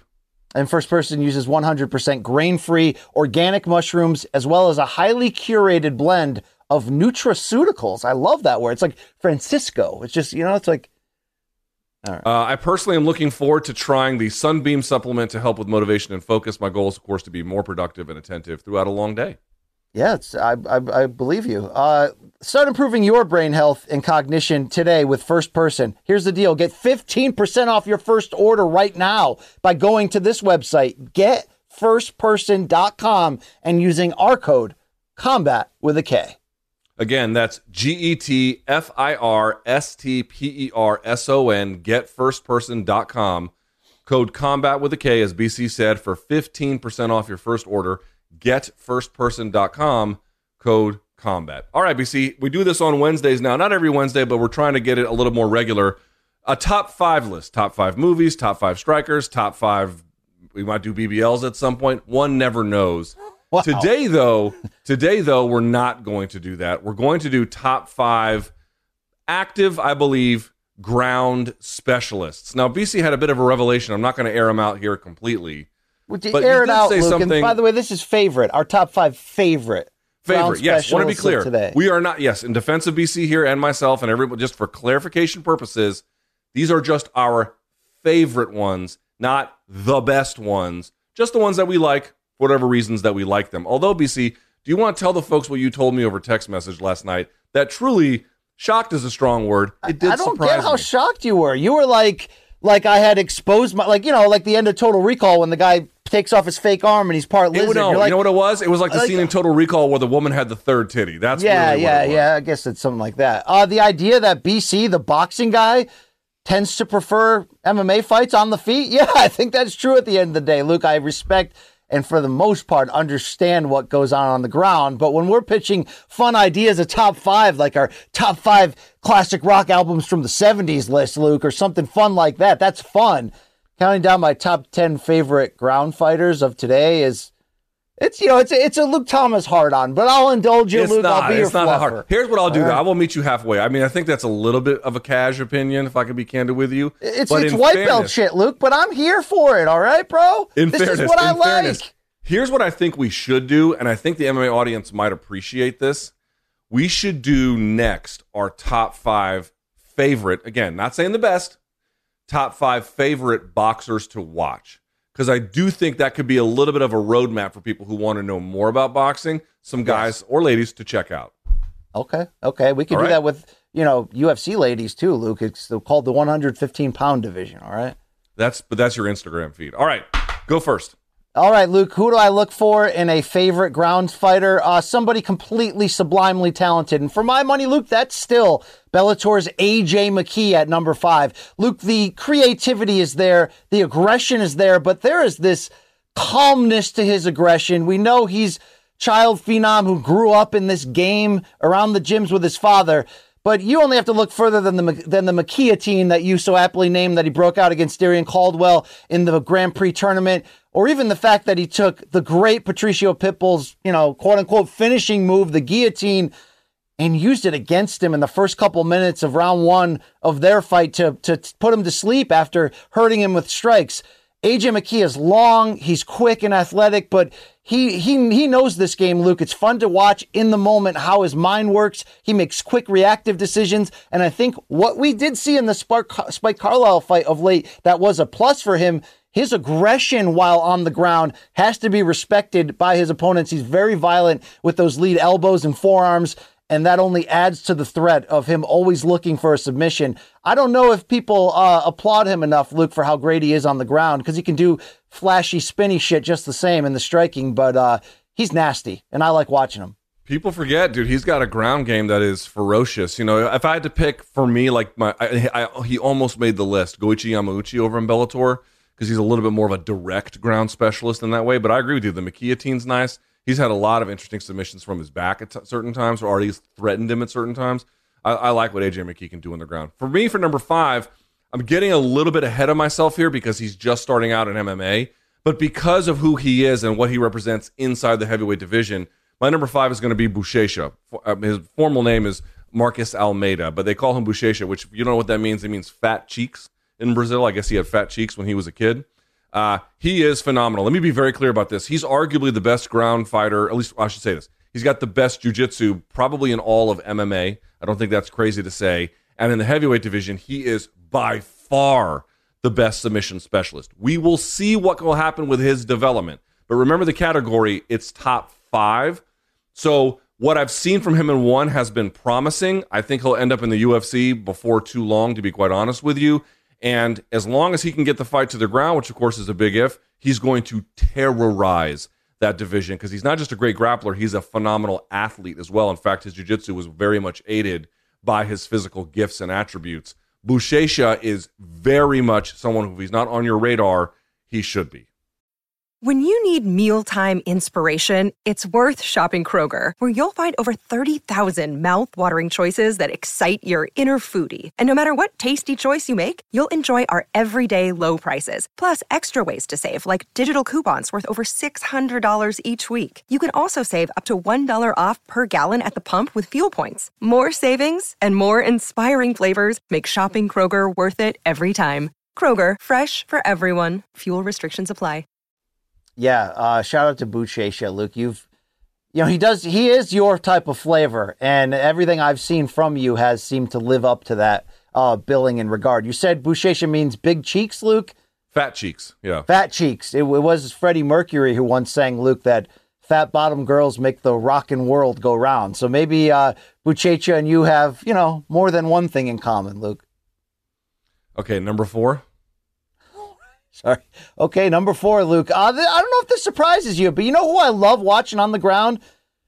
Journeyman flyweight Tim Elliott. Now, journeyman may be a harsh label, but he has seemed to juggle wins and losses at an equal level of late. Did fight for a world title once after winning the Ultimate Fighter tournament to get that shot at Demetrius Johnson. And I really think even within that fight, it's a snapshot of what makes him so fun in general as a fighter. He takes big chances, and he's long, and he's got a weird sort of rhythm and style to him that certainly makes it tough, but he's just as apt to get a fantastic, dramatic submission as he is to yield one. And Luke, he takes big chances, he goes after it, he's creative, and I think watching his fights, there's always that added level of like, something's going to happen here soon. I always loved the performance he showed out against Demetrius. Yeah, eventually he got handled and dominated, but he was weird enough in that fight to kind of give Mighty Mouse something to think about. And I think that plays into what I like about him, that it's kind of unpredictable. Yeah, the technique's there. Yeah, he can tap you out. But I just like the balls that he sort of goes after it, no matter if the odds are with him or against him. I can get by on that. For me, for number 4, I'm going to go, again, there's a lot of people I had to leave off this list, which I was not happy about, but I couldn't make this list for me without including this guy, Bryce Mitchell. Number 4, Thug Nasty. You got to do it. Now, listen, me and old Bryce Mitchell, we don't see the world the same way, but who gives a flying fuck? We're talking about his ground game here, and if it doesn't bring you joy to watch this dude operate on the ground, I don't know what would, man. We're talking about a guy who, against Andre Fili, for example, I didn't know what kind of work he was going to be able to turn in, and he looked phenomenal. He's very good about making his opponents just make a series of bad choices. He gives you one bad option or another bad option, and then depending on what you want to go with, he has an answer for everything. He wrestles top to bottom. He can leg lace. He can do all kinds of stuff.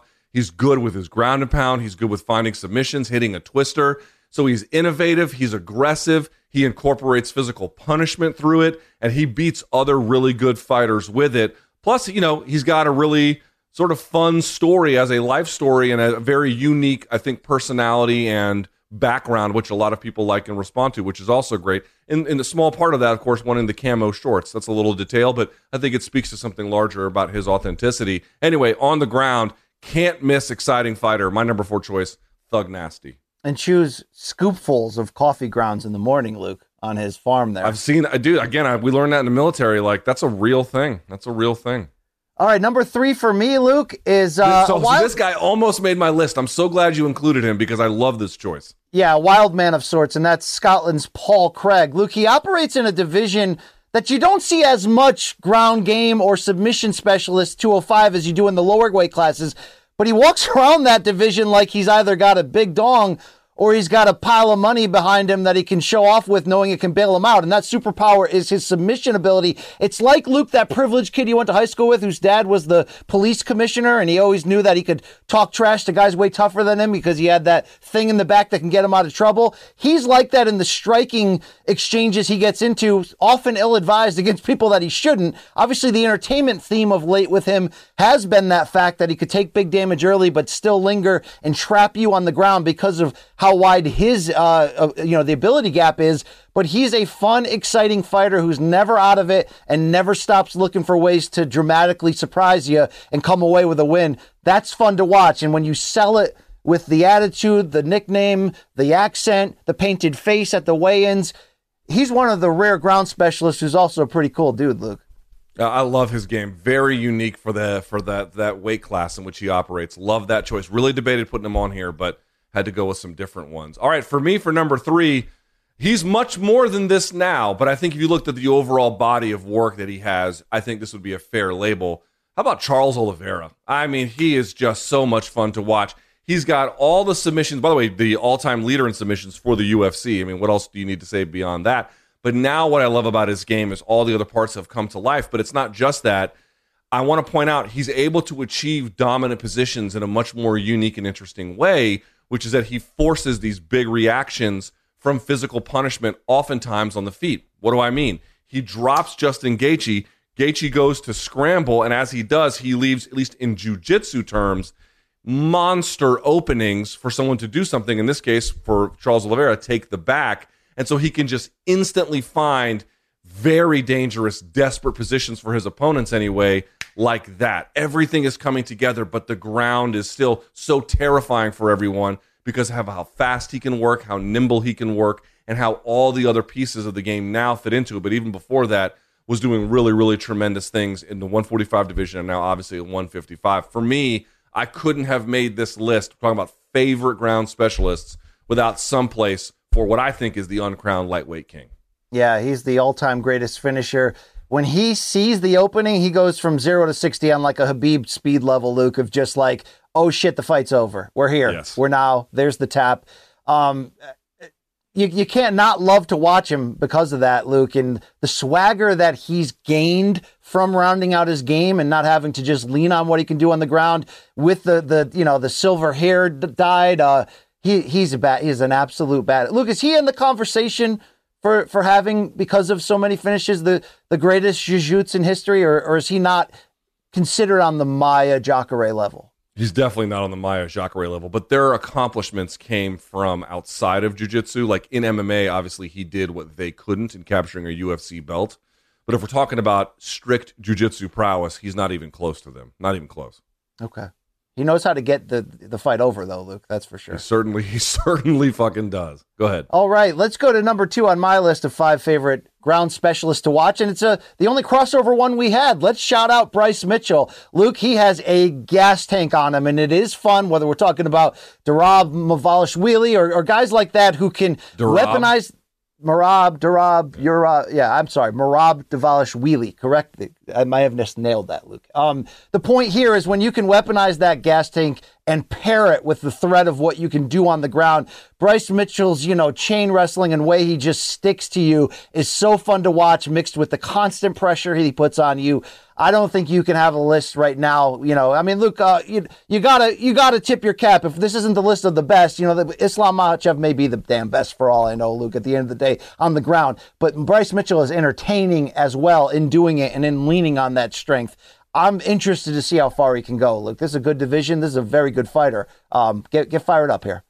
I don't think you could make a list without having Bryce Mitchell on it. I'm glad you had him. Had him a little bit higher than me, but had him just the same. For my number 2, this is someone who, has proven me wrong at times, and then through that really forced me to reconsider what I got wrong. So I'm going to go with Aljamain Sterling as my number 2. I think the work that he has done, obviously choking out Corey Sandhagen immediately, he's got good wrestling, and the way in which he's able to find and hold and legitimately threaten from the back is very, very impressive. He is a solid, more than that. He's just a phenomenal ground operator. He's obviously more than that. He can stick and move on the feet, has great cardio, good strength for this, and he's really ironed out a lot of the problems. Like, for example, when he gassed against, who was Misha Tate's ex? Brian, what's his face? Caraway? Yeah, I think it was Caraway. He gassed in that fight, and I don't think that was his best showing. But then you watch him, I didn't think he was going to be able to get the job done against Jan in the second fight, and he did it very impressively, in part because of the way in which he is able to create back exposure through half takedowns or mat returns, and then really take advantage of that. He's innovative. He's at the front of the pack, I think, in a lot of the ways with his grappling and MMA, and he's a championship-level fighter, quite literally. I had to give him respect for this one. I'm going to have him number 2. Yeah, dude, he put Sandhagen in the spider web, leave a message and I'll call you back. Luke, one other thing I wanted to add on your Charles Oliveira. Dude, the wrestling and the smothering that he did to Gaethje in that, they did to Dustin Poirier, excuse me. They did to Dustin Poirier to just completely gas him and prepare him for finish. Fantastic. Just a fantastic stuff. I can't agree more. He's more than a ground specialist these days, but on the ground, he is certainly one. All right, who's my favorite guy to watch on the ground? I don't think this surprises you. T-City, baby, Brian Ortega. Luke, I think the fact that the thing that I love most about watching him is probably the thing that has prevented him from climbing the mountain, despite giving all against Max Holloway before he was stopped in that title fight, and nearly putting the current champ and one of the greatest fighters of all time, Alexander Volkanovski, into very perilous situations at key moments in their title fight, is he takes big risks. He swings massively big. Some of the victories on that initial rise to his first title shot were 3-round fights in which he got kind of handled for 2.5 of it, yet could come out with a big triangle or what have you at the end. That makes him so dangerous and so fun. What it doesn't make him is a well-balanced, consistent force. He's inconsistent, but we know of what his actual ability is on the ground. And sometimes, he leans too much on his chin and his willingness to go to dark places if need be. But at any point, you have to watch out against him. You got to give him credit for what he did against Volkanovski. No, at the end of the day, that was not as competitive of a fight as some of the, this might be our fight of the year, hype may have, rose that up. But he made Volkanovski have to show us how tough he really is. And he did that against one of the best maybe the best fighter today, one of the best fighters of all time. His superpower is so fun to watch. And by superpower, I mean his ability to one after another drag in, very good looking celebrity names to be by his side. His jiu-jitsu is also pretty badass too, Luke. The big weakness on my list is that Ortega is not on it, and I readily admit that. I struggled because, again, it's our favorite ones. We're talking about some of the best ones. I think you'd have to have them on the list. And I do. It's funny. I made a list of everyone I had. I had about 12 names, and it was tough to eliminate some of them. Ortega was the one that was most difficult for me to eliminate. So he'd probably be number 6 for me. Number 1 is maybe a bit surprising because there are a lot of ground specialists that I enjoy watching.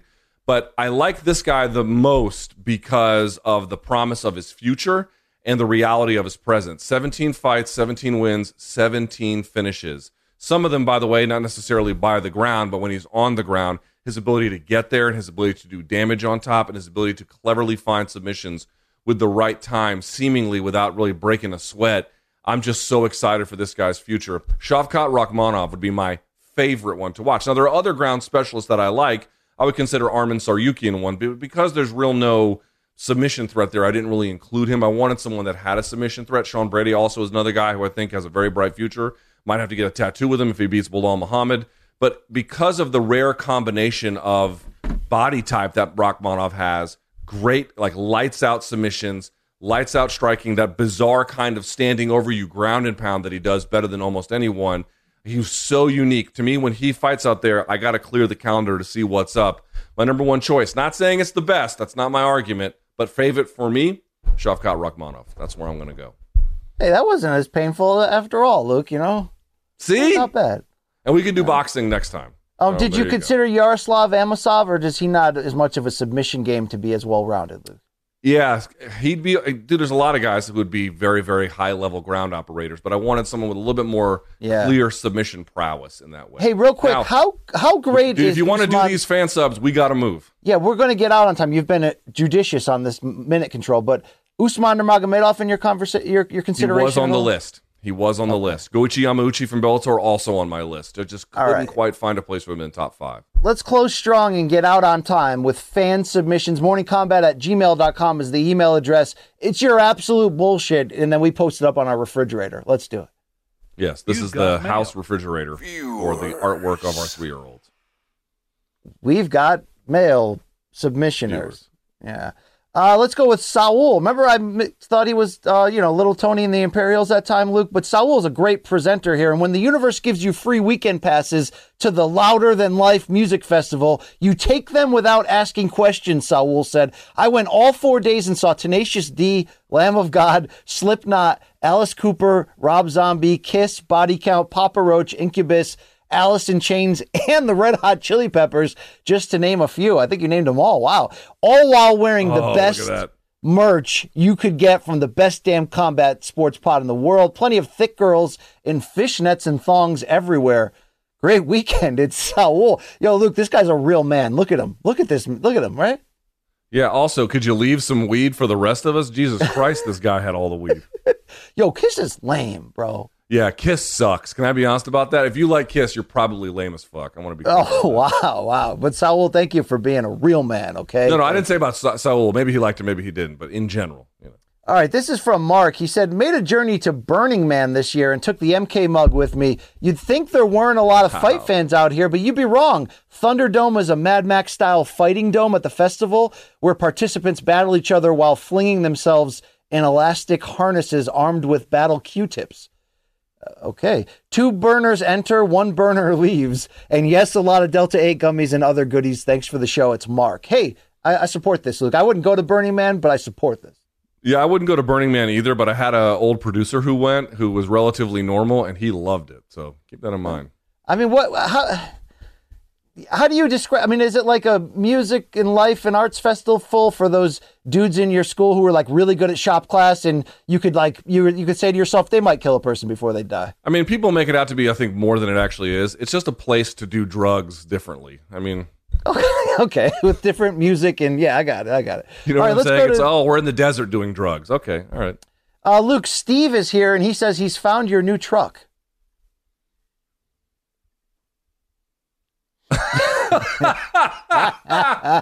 Wow. Oh, that's awesome. Yeah. That's awesome. Maybe I don't get the yin and the yang, though. I don't quite understand what that's got to do with vaping, dads, or Christ, but what are you going to do? That sounds like if you, me, and Brendan Schaub decided to form a power trio, Luke, That would be our band name right there. Okay. It's got the 3 C's. It's got the 3 C's like Brendan does. Yeah, it does. Indeed. It's a lot of C's. I think you should have I'll stopped be your at Huckabee 2. in that band, believe me. No question about it. Let's go to Alan W. He says, last Wednesday's top 5 movies reminded me of I don't know what here. I'm a day one MK fan and got inspired to make art based on both of your personalities and antics. Big Trouble in Little China is one of my favorite movies. I'm responsible for creating the original Egg Campbell's Punchki logo. Here's more Big Trouble in Little China subs coming your way. This is amazing, and I love that you look like Kim Cattrall. Yes, from Mannequin, right? Great movie where the guy bangs the wooden lady. Yes, also from I know. It's like, dude, the 80s were just complete, Yeah. I mean, just the worst human beings alive making movies. There he is. Yeah. Egg Shen.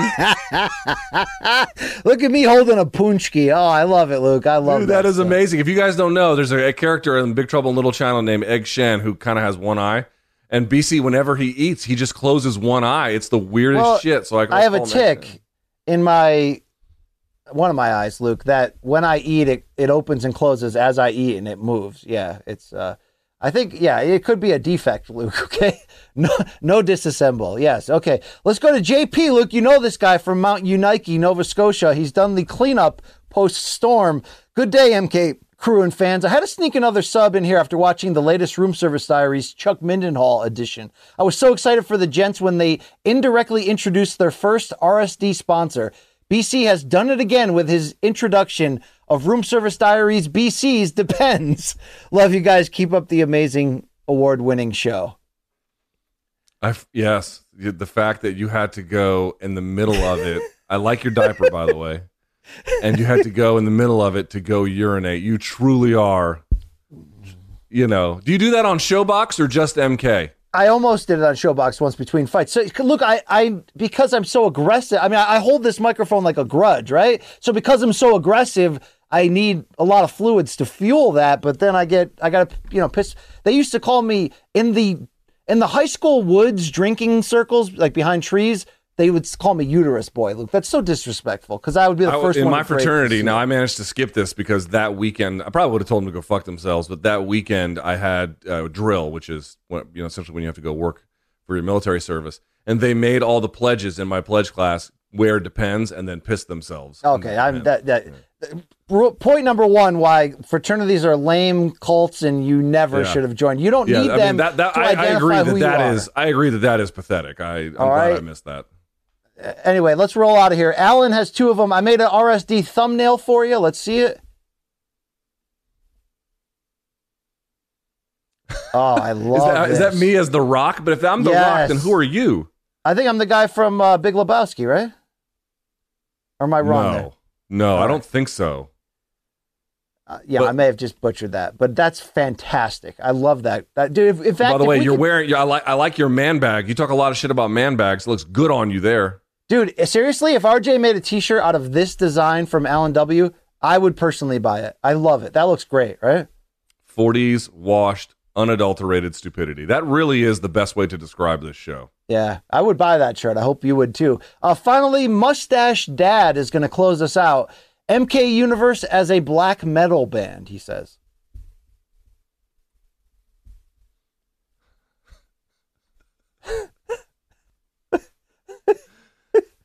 And look at the Morning Combat logo. See, here's the problem with the logo. It's actually too legible. If you're a real death metal band, it shouldn't even be readable. Also, I fucking hate this kind of metal. I hate it. Do you see the comment out of my mouth there, Luke? Black metal liver? Yeah, black metal liver. Am I right? Yeah, that's great. Oh, boy. All right, Luke, you got to go pick up the toques, all right? Let's get this. That's right. I got to go pick up my daughter. Let's remind everyone, Showtime is the label that pays. You can go to Showtime.com, get a 30-day free trial, and now, for the subsequent 3 months, $3.99 a month for 3 months following that. Pretty great deal if you want to go give that a try. Showtime.com. MorningCombat.store for BC's hat, for this wonderful polo that I'm wearing, and lots of other great stuff. You saw the email address there, morningcombat@gmail.com for Friday's Dead Wrong, of which I'm hoping I'm hoping Mikey curates a little more thoroughly this next upcoming week. And BC, any final thoughts? No, but thank you. Yeah, I do. thank you to you, the viewer, the listener. We won that award again, the People's Choice Podcast Award, Best Sports Podcast. We don't get there without you guys. I mean, you guys are like, it's like, Luke, it's kind of like we're made men now. These guys, they'll go do our bidding for us. You know what I mean? They will. We have a very reliable and enthusiastic audience for which we should never take for granted for 1 second. So thank you for all of the votes. We appreciate it. And don't forget, Friday we'll have a show, a regular MK. Saturday, me and BC back in the bomb shelter, 7:30 p.m. on the Showtime YouTube channel, getting you ready. We'll be covering the prelims off starting at 7:30 p.m. in the East for the Showtime Championship Boxing that I think takes place at 9 or 10 thereafter. I have to get that right, but you get the idea. All right, for CBS Sports, Showtime, Malka, the King of Connecticut, Brian Campbell himself, I'm Luke Thomas. We'll talk to you guys on Friday, and until then, may all of your gains be loyal.